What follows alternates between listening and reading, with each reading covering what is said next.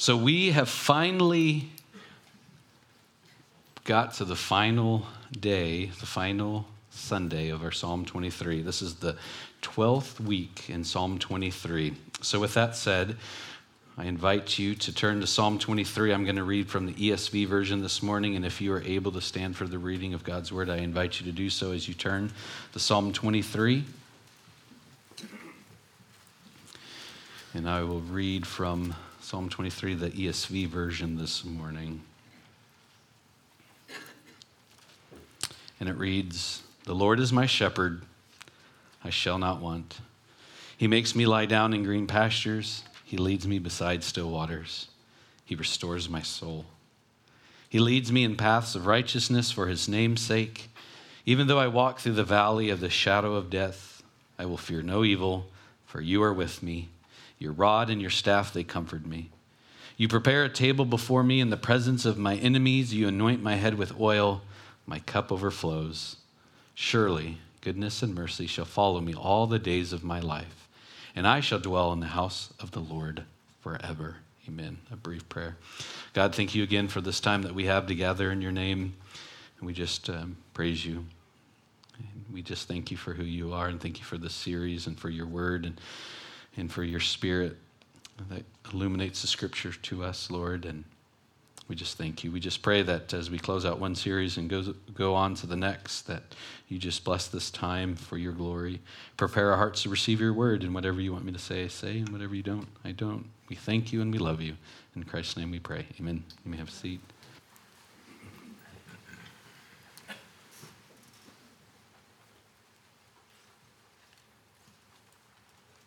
So as we close out this series in Psalm 23, we're really going to look at this final statement, "And I shall dwell in the house of the Lord forever." And really, the first verse and the last verse are bookends of this incredible psalm that King David wrote. The Lord is my shepherd, has a personal relationship here on earth, is what King David has talked about, and we've gone over many times. And now we come to the other end, the bookend, and he's closing out, "And I will dwell in the house of the Lord forever," the hopeful anticipation of heaven. So do you see that? The Lord is my shepherd, a personal relationship here on earth, and then I will dwell in the house of the Lord forever. And when you read the Psalms, one of the major themes that you will see is you will find hope and a desire to be in the presence of God. And hopefully, ideally, that encourages us to spend time in the presence of the Lord here on earth and then for all of eternity in heaven. And as you read through the Psalms, you will see the ups and downs, the sadness, the heartbreak, everything. But then you will also see the joy and the hope of heaven, a place to live, a home that's prepared, a description of a real, living, actual place, not some ethereal idea, but an actual place that is prepared for us by Christ. Moses describes heaven as a holy abode or a sanctuary for the Holy One. And as we consider this, I just was looking at some of the Psalms, and I'll just read them quickly. They'll be on the screen. Just talking about the Lord's sanctuary and his home. So I'd like to read that to you as we prepare to consider his home. Psalm 26:8 says, "I love your sanctuary, Lord, the place where your glorious presence dwells." Psalm 27:4 reads, "The one thing I ask of the Lord, the thing I seek most, is to dwell in the house of the Lord all the days of my life, delighting in the Lord's perfections and meditating in his temple." And then finally, Psalm 84, 1 and 2, and then verse 4. "How lovely is your dwelling place, O Lord of heaven's armies. I long, yes, I faint with longing to enter the courts of the Lord. With my whole being, body and soul, I will shout joyfully to the living God." And then verse 4. "What joy for those who can live in the house, always singing your praises." The first one in the second psalm that I read there for us is from David, and he had this incredible view of waiting on the Lord and looking forward to the sanctuary of the Lord, not just here on earth, but in heaven. And as we consider that, King David is closing out his psalm almost as if he's going back out into the desert to face the day. So he considers who the Lord is, and he should be our shepherd, and he is our shepherd, and we'll touch that. And then he walks us through what a good shepherd looks like. And then he walks us through what a good host looks like. And in the way that I see it, he closes out, and I will dwell in the house of the Lord forever. It's almost as if he's getting up from the table, from the time that he spent with the Lord. He's leaving this tent. He's going out in the desert, and he's facing the day. So picture that. He's getting up from the table, and he's ready to get back out there. You know, whenever you're with friends or family, either a holiday or just a good meal, and you're sitting there and you just don't really want to get up because you're enjoying it so much, but you know that at some point your host is going to flicker the lights for you to go home or not fill up your coffee or just downright ask you to get out of here, Dallas. But this is what it is. This is what it had been for King David. If you remember, most theologians, commentaries believe this is much later in his life, and it's almost like a smile as he's writing this, at least that I see it. He's now seeing himself getting up from the table. Thank you for the good meal. And when I leave this tent, when I leave this place, I know that you are going to follow me. And more importantly, one day, regardless of the ups and downs, I have the hope to dwell with you in heaven, Lord. So again, King David, as he's writing this, I think it's important to remember this fact. There's actually no physical temple at this time. I won't spend a lot of time to go through that. We will whenever we talk about David and later on this year, but there's no actual temple. If you remember, David really wanted to build a temple. He asked the Lord several times, can I build a temple? Can I build a temple? Please, please let me build the temple. Well, that's my transliteration of what David was asking, but he begged him, and then God said, no, but your son will. So when he's talking about, and I will dwell in the place, or your abode is actually the Hebrew translation, and abode is where everything is stored and kept and cared for. His desire, King David's desire, his strong desire, is not just to build one, which he wants to. It's not just to walk with the Lord, but he knows that one day the promise of heaven is real. So when he talks about this, he's talking about the future hope of heaven. He's talking about the hope of our salvation because he is following God. And Jesus knows not only what it is like to be the good shepherd as John describes him as he's been walking. Jesus also knows what it means to be a good host, but maybe even more perfectly combined together as Christ knows exactly what it means to be the sacrificial lamb. So as King David is writing this out, he is looking towards God, towards Christ as the good shepherd, but he also recognizes that he is also the perfect sacrificial lamb. So the hope and the goal for this whole series, as I have mentioned a couple of times, is just for us to slow down. I think I had mentioned this earlier on in this series, that usually one of the things that I attempt to do is read through the Bible in a year. I think I had mentioned that last year, Natalie and I were doing that together, and that's great motivation not to let your wife beat you. So just saying, she beat me. But anyways, I finished. But then this year, I got a sense that my desire to check it off, another year finishing the Bible, Gold Star, Dallas Jackson. I was convicted that perhaps I need to slow down and enjoy, and I thought perhaps that would be an encouragement to you. So we took 12 weeks to go through Psalm 23, and just this week alone, some people shared, I didn't know how you were going to do it, but you did it. Well, I didn't do it. It was Christ who did it. But to be honest with you, I didn't know how I was going to do it either. But yet at least for me, some of the notes that I have before we talk about heaven here is I just appreciated slowing down to the pace of the time of the biblical times. I was looking through this a little bit. The average speed during this time, during biblical times, Old Testament times, was 3 miles a day. Not an hour, a day. And yes, they could cover more, but on average, 3 miles a day. So I started thinking about what would it be like if we slow down 3 miles a day? And I'm not saying that we do, because right now, depending on excluding the internet, we go about 80 miles a day here. If you include the internet, I don't know how you measure the speed of the internet necessarily, but essentially we travel thousands of miles a day just with our phone. So if we take our time and slow down, like King David is suggesting through the Spirit talking to us, he closes out, and I will dwell in the house of the Lord forever. So this morning, what I'm hoping to do is I want to take a look at 2 main themes of heaven. The first is a glimpse of heaven, and I do mean just a glimpse. And then secondly, the hope of heaven. So the glimpse of heaven and the hope of heaven. So the glimpse of heaven, when you hear the word heaven, what comes to your mind immediately? You don't have to say it out loud, you can, I don't care. But I believe that it changes as we grow in our faith with Christ. For those who are followers of Christ in here this morning, I believe, if I asked you what it was when you first came to know Christ, maybe it's just been recently until now, hopefully it's grown.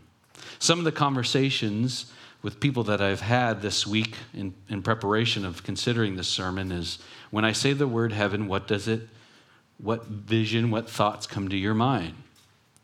Someone was very honest in youth group and says, it sounds a little boring, to be honest. To which I asked, why? Well, what exactly do I get to do? You clearly see I hang out with middle school boys at youth group. But maybe you may not be a middle school boy in here. You may be much older. Do you think heaven is boring? Another person that I asked said, well, what's up with the streets of gold? Is that a metaphor or something? Yes, a metaphor for the glory of heaven, and yet there is golden streets. Well, how does that work? I don't know. I'll let you know when I get there. Or perhaps you're sitting here this morning and asking yourself, well, what exactly are we going to do all for eternity? Sing? Have you heard me sing? There's also perhaps some confusion that when we die, we become angels. That's a popular thought. To be clear, we do not become angels. Angels are angels. People are people. Or perhaps for some of you, there are some who are waiting for their new body that is promised in the return of Christ. You may have had cancer, ailment, injury, scars, etc., and you're waiting for that new body. To which, again, one middle school boy said, well, what kind of body? Like me now or me when I'm buff, when I'm 20? I do not know. Well, I'll go on a little bit more. He said, because my grandpa, he's old and wrinkly, and he needs a new body. So I won't tell you who it is. Or maybe you're here and you don't really want to deal with the thought of heaven because it's just so much. You know that it's a good thing. You believe in Christ, and you're just sitting here thinking, well, whatever. It's going to be better than here. Or perhaps a loved one has passed away recently, within this week, year, month, and you are looking forward to heaven. Or perhaps you don't think of heaven until you're at a funeral or a memorial service. And again, I'll mention this. There is a difference between a funeral and memorial service. Funeral is for the dead. A memorial service or celebration of life is for someone who believes in Jesus Christ as their Savior. I wasn't going to say this, but now that I said I'm not going to say it, I'm going to say it. My mom worked in home health and at an Alzheimer's ward, and she was a nurse. And I remember very young, she would mention something to the effect, I should have probably asked her exactly to quote her, but if I mess up, that's okay. She lives in Ohio. She can't get me yet. But she would say that when someone passed away, she knew where they were going. She knew if they had a belief in Christ as their Savior or not, because of the joy that they had at the end. And looking over some sermon series this week on heaven, I appreciated the fact of what some pastors have done in the past. For example, Dr. John MacArthur spent 6 weeks talking about heaven. Martin Lloyd-Jones did a 7-week series. John Calvin, John Wesley, they visit the thought of heaven just about every other writing or sermon. And all that to say is we're just going to spend this morning talking about heaven, and eventually we'll come back and do a series on heaven. I've grown to appreciate it, the full series. But if we are going to keep with this theme of what King David has been pointing us toward in Psalm 23, heaven is a perfect place in which we have a perfect relationship with God the Father because of the perfect sacrifice of Christ, because of the perfect Holy Spirit guiding us until then.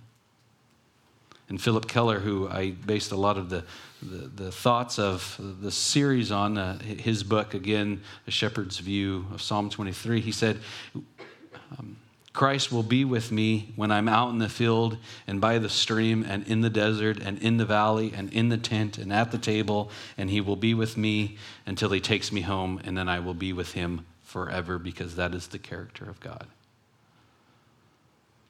So what encouraged me really this week when looking over heaven was not simply that we will be with God in heaven forever. That's wonderful, don't get me wrong.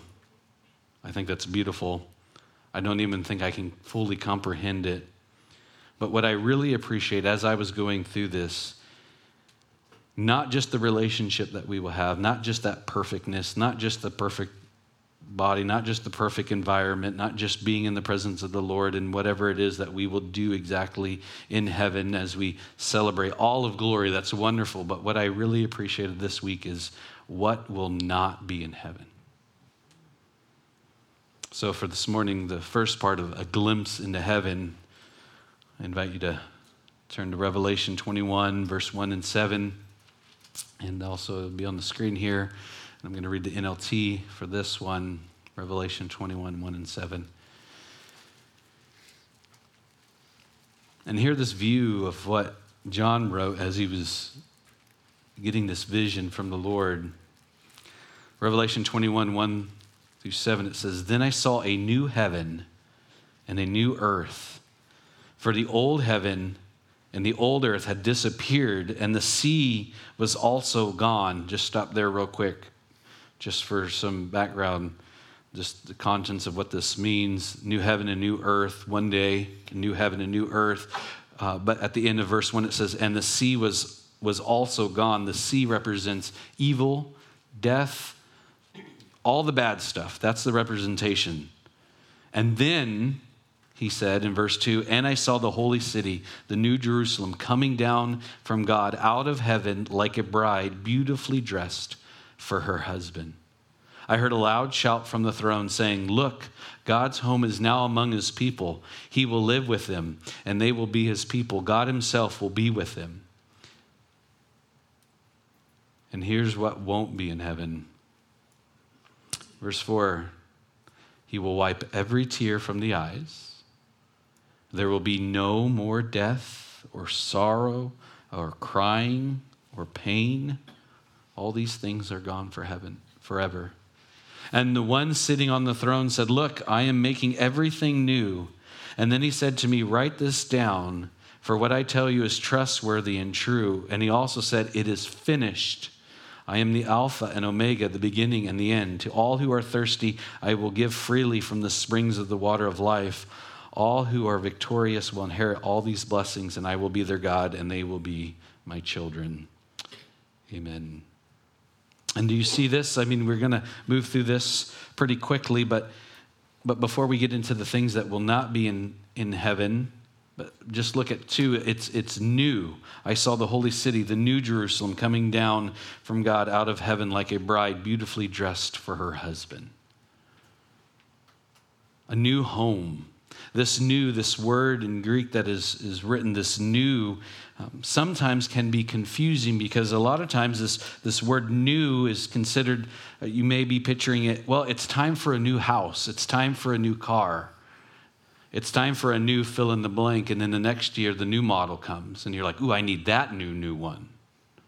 How many here have ever told their children, what do you mean you need that new? I just bought you a new one last year. And they're like, that's so old, Dad. But this understanding of new is the replacement of new, and there will never be nothing new again because it's perfect. So as John is writing this from Revelation, you correlate back to Psalm 23, and I will dwell in the house of the Lord forever. I do believe King David saw this newness, that he wouldn't have to be out in the desert anymore. And then in verse 4, a glimpse into heaven. Let's just take a moment to consider that. He will wipe every tear from their eyes. No more tears. Tears represents the mourning of loss. Yes, there's happy tears, but in some ways, these tears in which he is describing is all the hurts and the hang-ups and the scars of this life will be gone. And there will be no more death. None. Absolutely none. The worry of death, the waiting on death, the scariness of death, the fear of death, all gone. No more. Or the sorrow. The sorrow, in the original text, the sorrow can be translated into the deep belly cries of hurt. Or crying, or pain. All these are gone forever. As a pastor, I get the privilege of doing celebrations of life or memorial services or whatever you want to call them for believers. And it is such a joy to celebrate what it is that person gets to expect, what we get to expect on their behalf as they are in heaven. But yet, at the same time, there is a lot of emotion for the loss. I know I've said this before, but I would caution anyone who only focuses on the joy of heaven. Death is sad. It was never God's plan to have death. It's okay to grieve and celebrate at the same time. I believe the people who struggle the most are the ones who don't have this balanced view. And I can't suggest enough that it is sad and yet a celebratory time at the same time. My brother-in-law, his wife, her grandmother had just passed away a few months ago, and I watched the service from online, and it was neat to see that John MacArthur did the service. She was one of the founding members and great friends, and they grew up together. And one of the things that I appreciated, probably one of the most things I appreciated about John MacArthur is his way to describe heaven, which I had mentioned in this series. And one of the things that he said that stuck to me that I continue to hold on to, and it's been fresh, is he said, I know that you are all hurting and sad to see your loved one gone. But if you had one more phone call and you could call up and talk to her, would you actually ask her to come back down to earth? Well, when you put it that way, no. But if you're honest, kinda. But yet that is what King David is seeing here, going back to Psalm 23. He's getting up from the table, if you will. He's going out. He's going out to face another day. He has been a shepherd himself. He is now towards the end of his life. He is reflecting on all the goodness of God, and he recognizes, I will dwell in the house of the Lord forever, knowing and anticipating no more tears, no more death, no more sorrow. And in verse 5 of back to Revelation, it says, and the one sitting on the throne said, look, I am making everything new. Verse 5. Again, that word new, that this is going to be so new and so fully restored that you don't have to wait for the next model. I think with that view in mind, at least for me, it helps me not love this world that I am in too much. Because if I'm honest, when things are going well, I don't want to rock the boat, don't want to disturb anything. I almost feel like I have to tiptoe just in case. I don't want to break anything. Don't want to jinx it. I don't believe in jinxing, but you know what I mean. I don't want to. I just shh. But I'm not suggesting that we don't fight death. I'm not suggesting that whenever you're sick, you don't take medicine. If you need surgery, you need treatment, et cetera, et cetera. I'm just saying that this world is not our home. And you can measure that it's not your home by the things that will be taken away when we're in heaven. No more tears, no more death, no more sorrow, no more crying, no more pain. And then in verse 6 of Revelation 21, it says, and he also said, it is finished. The same exact word that Christ said on the cross. For I am the Alpha and Omega, the beginning and the end. To all who are thirsty, I will give freely from the springs of the water of life. Exactly what Christ told the lady at the well. All who are victorious in Christ will inherit all these blessings, and I will be their God, and they will be my children.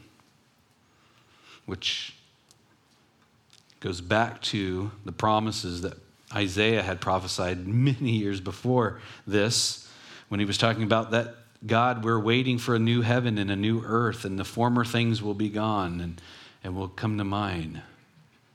So as we consider that, the things that won't be in heaven, the things that you won't have to face, this is what David is talking about. He's making it new. And again, I can't stress this enough, not a replacement that will eventually need to be replaced again. Not a replacement that is, this replacement is for all time. The first heaven and the first earth is pointing to the new heaven and the new earth. This life is pointing to the new one. Again, that's why when Adam and Eve were kicked out of the garden, that's why God put a cherubim to protect it, to block it from us trying to return to a place. We are never supposed to return to a place, but to a relationship with Christ. And in that relationship with Christ is the place in which we dwell in. And yes, again, heaven is a physical place, but it is there, and we are invited there because of the blood of Christ. Again, that's why when we read in Philippians, it's not on the screen, but I was considering it this morning as I was just considering how good God is. When in Philippians 1:21, to live is Christ, to die is gain. And that's exactly what Psalm 23 can be summed up as. To live is Christ. While I am living, I am going to follow you, Christ. When I die, I will gain an inheritance that I did not earn. And it's not just that heaven will be great and grand, and we're just, like I said, barely touching the surface, the glimpse of heaven without all of the darkness and all of the worries and all of the fears. And think of the worst thing of yourself. Think of the worst.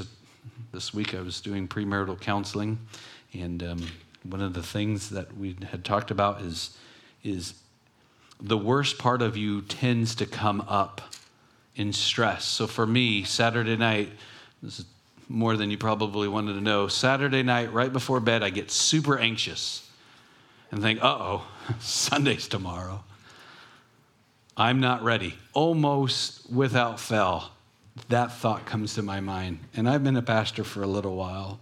Before I taught on Sundays, if it was Saturday or if it was Wednesday, it was always, what is it? And all of the insecurities and all of the worries and all the things, all of the self-focus of myself really comes out. I hardly ever sleep well Saturday night. This is just full confession. I wake up much earlier than my alarm and I pout about it. Then I'm thankful that Natalie has the foresight to have the coffee pre-made much earlier than I anticipate to wake up. But it's not until I sit down and I pray and I say, almost without fail, because you've noticed I'm a little robotic in my prayers sometimes. All right, God, today's the day. Will you help me? And it goes away. You know, that little walk, that 15-step walk from the chair up here. Oh, no. And as soon as I get here, okay, it's go time. If anyone who teaches and preaches say that never goes away, don't believe them. And I don't think it should. But all that to say is that the worst part of me, the anxiousness, whatever it is, the self-focus, the worrisome, that which steals my joy from God will be gone. That's removed. That's part of what is described as that deep belly sorrow or pain. The ugliness of you. So whatever it is, maybe, and I don't have to tell you what the ugliest parts of your inner person that still is in need of work, but you know what it is. You know when the stress comes out, what kind of person, where your brain goes. And of course, yes, as the Holy Spirit, as he works in our lives, he shapes us out, he works with us, but you know that there's still stuff that you don't like about yourself. And this is what heaven will replace. All of that anxiousness, all of that worry, all of that meanness, all of that ugliness, all of that fill in the blank for you will be removed. And that's what David is saying. And I will dwell in the house of the Lord forever. This is not my home. I can't wait to go home. But until I go home, I'm going to walk with him as close as I can. He is the good shepherd. Again, that idea that the sheep that is closest to the shepherd is the fullest, most satisfied sheep. The ones on the fringes are the ones that are still in the fold, but do not trust him fully. What about me? What will happen to me? And not only is that a glimpse of heaven of what King David is talking about, he also talks about the hope of heaven. The hope of heaven. C.S. Lewis said, human beings are hope-shaped creatures. How you live now is completely controlled by what you believe about the future. And that is the truth. How you are living your life now is completely controlled by what you believe about the future. Do you believe that God is good? Do you believe that he is true? Do you believe that his son died for your sins? Do you believe that there is a hope for your future? Not just in heaven, but for surely in heaven, but for now. You see, if there is no hope for the future, then you only live for the day. And if you only live for the day, you are completely focused on yourself. And if you are completely focused on yourself, you will be utterly disappointed and have no hope. You see that? You see that to be true? If you only live for today, and we see the world doing that. You could just go turn on the news, read the paper, go on social media, and the world is all about right now, how you feel. It's all about you. You do you. Follow your heart, blah, blah, blah. But you will see, and even as followers of Christ, you see this to be true. When you are focused on yourself, you end up being utterly disappointed and have no hope. Because you're so worried about that little person, me. But yet there's hope, the hope of heaven. And the hope of heaven doesn't begin for the believer once they are in heaven. The hope of heaven believes the moment you believe and accept that Jesus Christ is your Lord and Savior. See, we all have scars and hurts, but that does not define us. Our hope defines us. But a lot of times we like to circle back and point to this scar, this hurt. And since I've already brought up middle school boys, I might as well just go all in. Middle school boys have no problems lifting up their shirts or other things to show you their scars, their battle wounds. They're so excited. I got this. Don't tell my mom I wasn't wearing my helmet, or whatever it is. But yet, those are the cool scars, the battle scars, the look at this, I got stabbed by a soldier. Oh, I know you didn't. All of these exaggerations, all of these, but actually deep down inside, the scars and the hurts that we hide are the emotional ones, the ones caused by sin, either by our sin or the other ones. But yet, there is hope. There's hope for that restoration. We don't have to carry those scars and those hurts. They're just part of the story until we get to heaven's door. So let's take a look at what Peter said about the hope of heaven. So 1 Peter 1, and I'll read 3 through 7. 1 Peter 1, 3 through 7. And again, this is just a snapshot. This is when Peter, much later in life, actually, side note, Mark probably wrote it. I mean, it's Peter's words, but Mark was the one who was writing it because Mark was younger and sitting there. But if you think Peter wrote it, that's okay. But I think it's pretty neat. I only, at least for me, as I read through this and see the different commentaries and people talking about it, Peter was always moving. He would never actually sit down to write anything. So someone said, and then what happened? And then what happened? And then what happened? But all of this is taking place. If Peter or Mark wrote it for him, this is a reflection after his life, almost as if the same way that David is writing a reflection of his life in Psalm 23. So with that, let's read verse 3 of 1 Peter 1. Verse 3, it says, all praise to God, the Father of our Lord Jesus Christ. It is by his great mercy that we have been born again. Just stop there real quick. That great mercy is what we talked about last week in Psalm, the first part of verse 6 of Psalm 23. Surely goodness and mercy shall follow me. This is the same word of the mercy. It's just translated instead of Hebrew, it's Greek, but it's that pursuing, that sheepdog mentality that's coming after me. So it is by his great pursuit of his mercy that we have been born again, because God raised Jesus Christ from the dead. Now we live with great expectation, or great expectation in our hope would be an accurate translation. And we have a priceless inheritance, an inheritance that is kept in heaven for you, pure and undefiled, beyond the reach of change and decay. You notice that? This new heaven, this new earth that is coming, will not be destroyed by anything. Everything that we have here on earth, including our bodies, is slowly decaying. And that's what Peter's saying.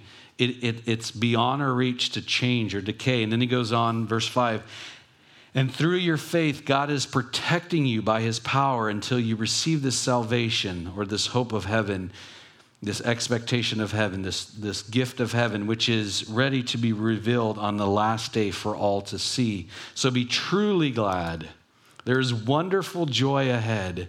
Even though you must endure many trials for a little while, these trials will show that your faith is genuine.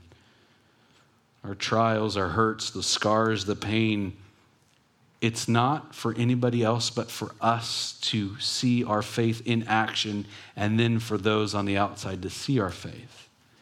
As he goes on, he says, it is being tested as fire tests and purifies gold, though your faith is far more precious than mere gold. So when your faith remains strong through many trials, it will bring you much praise and glory and honor on the day when Jesus Christ is revealed to the whole world. That's hope. Think about Peter's life, the ups and downs, the walking away from Christ, the denial of Christ, being restored to eventually, as tradition believes, that he was crucified on a cross but asked to be turned upside down because he was not worthy to die the same way as his Lord. And he knows and he understands the hurts, the hang-ups, and the pain, but yet this great expectation, this hope of heaven. This man who knew so much trouble, caused so much trouble, who knew true forgiveness because he also knew the trueness of his sin, much like David. Think about all the things that David did. I appreciate what Jerry Bridges wrote. Jerry Bridges was a pastor that primarily did a lot of work in hospitals, caring for people, and he would remind people of this. He said, on your worst days, you are never so bad that you are out of reach of God's grace. And on your best days, you are never so good, you are beyond the need of God's grace. See, it's this both and that we are living in here on earth. We are supposed to live our fullest life here for the glory of God while we're here, but yet eagerly anticipating heaven. And regardless of our worst days and our good days, if, as Pastor Jerry Bridges said, again, he said, on your worst days, you are never so bad that you are out of reach of God's grace. And on your best days, you are never so good, you're beyond the need of God's grace. So as we close up Psalm 23, what does this mean for us? What does this look like for us? What kind of picture are we seeing here as we are awaiting heaven? First of all, I would suggest if you don't have a saving relationship with Christ, start there. Second, I would suggest, and then we'll continue the application, if you are a believer in Christ and you do not feel worthy, great, join the club. You are not worthy, but he is worthy. He, again, was the perfect shepherd and the perfect sacrifice. God's goodness and mercy, as we talked about last week, shall follow us all of the days of our life. Is that sheepdog, that thought that he is pursuing us. He's not driving us like cattle, but he's leading us. So as we await for heaven, let's look at the Psalm 23 format as we consider what King David has taught us, or what King David taught us through the Holy Spirit. So the first one, the Lord is my shepherd, and we shall not want. And I will say this over and over again, everybody has a Lord of their life. It needs to be Christ. All other things are idle and they will let you down. And whenever we sit in that presence and we recognize that we are in the presence of the Lord and he is our shepherd, we won't have any want because we know he will take care of it. The next one, when the Lord makes you lie down in green pastures and he leads you beside waters, listen. When he makes you lie down, when he says, okay, that's enough. One of the little tests is that I try to routinely do is, this may be a good thing, but is this really what God wants me to do? Because my nature is I want to do it all. But when he makes you lie down in green pastures, lie down. When he says wait, wait. And the next part, as he leads beside still waters, as we are eagerly anticipating heaven, as he leads us beside still waters, as he's walking us to restore our soul in verse 3, are you drinking from the waters? Meaning, are you spending time with him? Are you sitting there? Do you take your Sabbath? Do you take your time off? Do you have a regular time with the Lord? Because it's in those times that he will restore your soul. The next part, as you're considering, as you're thinking about, okay, I want to greatly wait on heaven. I want to do it right. He says, he leads me in the paths of righteousness for his name's sake. One of the mantras that I try to live by is, make my next step an obedient one, regardless of my last step. So if it was a good step, good job, take the next one. If it was a bad step, bad job, repent, take the next step. And it's for his name's sake, and God is big enough to take care of his own name. He just asks us to give him glory. And then when we walk through the valley of the shadow of death, we will fear no evil. All of us will walk through these valleys, up and down valleys. And many times as the shepherd would walk the sheep through the valleys to actually protect them from the wolves and to protect them from the overwhelming heat, it seems dark and scary. And yet we will not fear any evil because we know who is walking alongside us.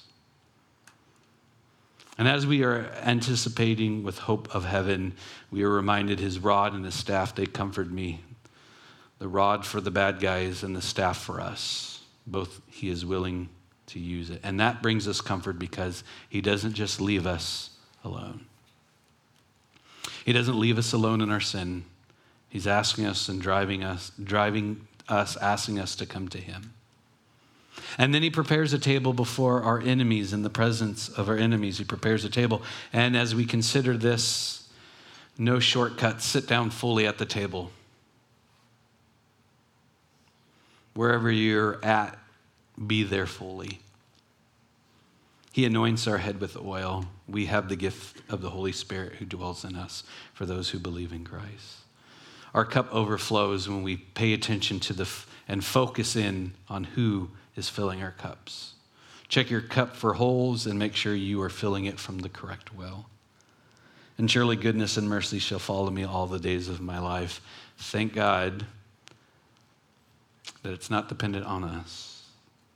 And then, as we leave our tent, as we get up from the table to face our day, as we wake up tomorrow to face the day, we can say, I will dwell in the house of the Lord forever, with the anticipation and the hope of heaven. So a couple notes as we were thinking about this. Don't figure it out in the storm is what I wrote down. Don't run back to the house in the rain and grab your raincoat when you should have already been wearing it. I know that I feel the sense of the Lord during the darkest times, the hardest times, when I have spent time with him in the good times. There's nothing wrong with running back to the Lord when it's dark and scary, but preferably he's been there the whole time. So as we consider this new hope, and as we consider even that what a new heaven and a new earth looks like, and one day that it will be fully restored and never lost again. I appreciated what Donald Gray Barnhouse, another pastor who made lots of hospital visits, he shares a story, and this is back in the 60s or 70s. He shares a story that he married a little bit older, and he and his wife had a daughter, and when she was 10 years old, his wife, her mother, died tragically. And for a long time, for the next year and a half or so, he would tell that his daughter was so scared to go out and so worried that something would happen to her, or more, she would say, "Dad, I don't want you to leave or go anywhere because something will happen to you." So as he goes on and tells this story, he tells of the story that she's finally brave enough to venture outside later that afternoon. So as they're walking down the street, they come to the corner, and there's a big, huge truck that comes around the corner and slightly jumps the curb, but nowhere close to her, and she screams and she screams and she screams. So he picks her up in the arms and says, "It's okay, it's okay." And she said, "The truck came awfully close, Daddy." And then he said, this is what the Lord gave him as he was trying to comfort her. He said, "Darling, the truck did not hit you, did it?" "Oh, no, Daddy." He said, "And I know that we're really sad about Mommy, aren't we?" "Yes, Daddy." "But did the truck hit you?" "No, Daddy." "Right, what hit you?" he asked. And she said, "Just the shadow of the truck." He said, "That's right, but not the truck itself." And then he said, "Death did not hit your mommy. Only the shadow of death hit your mommy.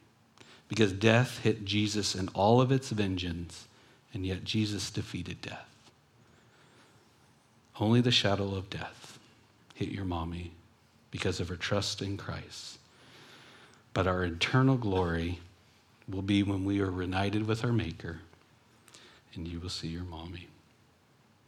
So that's the hope of heaven that we have. And again, just as we've walked through Psalm 23, hopefully it has helped all of us slow down to the intimacy of Christ, that we recognize we weren't meant for this world, but yet we have a heaven that is waiting for us because Christ made a way, because the full death and its wrath hit Jesus. And when we die, for those of us who are believers in Christ, only the shadow will hit us. Let us pray. God, thank you for your word, and thank you for this series, and thank you for heaven, and thank you for the things that won't be in heaven, Lord, and thank you for all the many things that will be in heaven in this glorious paradise in which you will redeem every living thing, Lord, that you've created. And for us humans, those who have put our trust in your Son as our Lord and Savior, Lord, as we consider what King David wrote this psalm and much later in his life, Lord, as now he's getting up from the table and he's going out to face the day, knowing good and well that you will be with him all of his days, and that one day, as he wrote, he would dwell in the house of the Lord forever, and he is. And that is the same promise that you offer for us, God, that anyone who puts their trust and belief that Jesus Christ is our Lord and Savior, that died for our sins and did not stay dead, but rose again 3 days later, we have this hope of heaven, Lord. And Lord, though that we may be going through trials now, and we may have scars to show, and we know that we'll check all that in at the gate, and as we are fully redeemed. But Lord, thank you that it's only the shadow of death that touches us. So Lord, we thank you and we praise you, and as we sing more songs, you are worthy. We love you and we thank you. In Christ's name we pray. Amen.